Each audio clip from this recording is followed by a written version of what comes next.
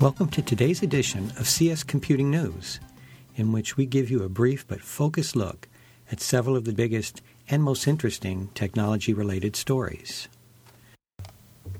Our first story is Flaw Found in Vital Communications Protocol Used by Utility Companies. Two engineers have discovered vulnerabilities in the communications protocol that electric and water companies use to monitor control stations. They say hackers without great technical expertise could exploit these flaws to cause widespread utility outages. Control system software engineer Adam Crane and control system engineer Chris Sistrunk say that even though the U.S. Department of Homeland Security issued warnings about the problem, little or nothing is being done to address the potential threat.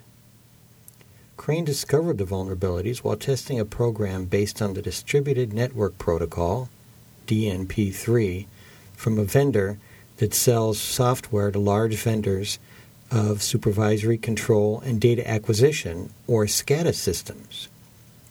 Utility companies use DNP3 for communications between elements in their SCADA systems. Crane contacted Sistrunk, and both men looked for and subsequently found vulnerabilities in 25 other DNP3 systems caused by problems with the protocol. They discovered that they could exploit the flaws to remotely freeze or crash the software that monitors utility facilities. Our second story is mobile broadband adoption soars, except in less developed countries. A recent study by the United Nations Broadband Commission for Digital Development found that mobile broadband use is growing very rapidly. However, the report added, it's lagging considerably in countries with less developed economies. The study found that mobile broadband subscriptions are growing 30% annually and predicted that by the end of this year, they'll represent 3 times as many connections as those for fixed broadband.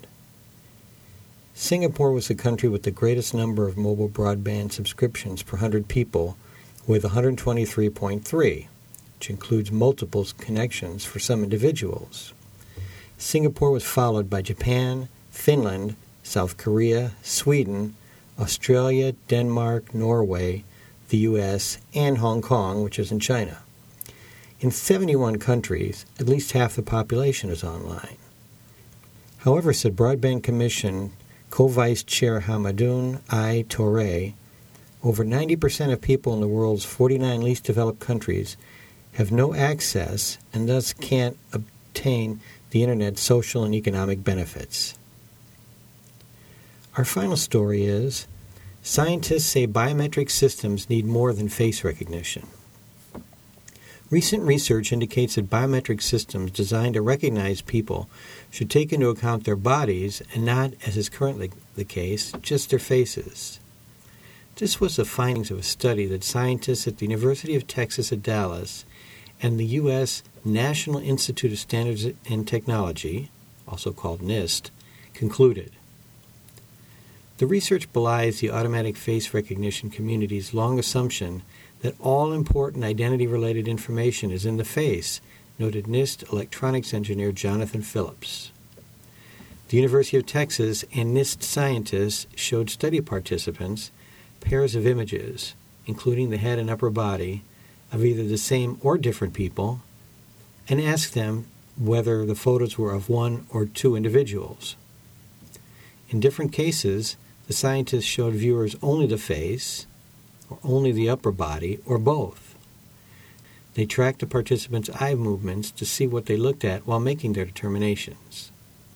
The study found that participants who viewed the face and upper body, or just the upper body, did a better job of recognizing whether image pairs were of the same person than those who viewed only the face. Thank you for listening, and check back for another edition of CS Computing News.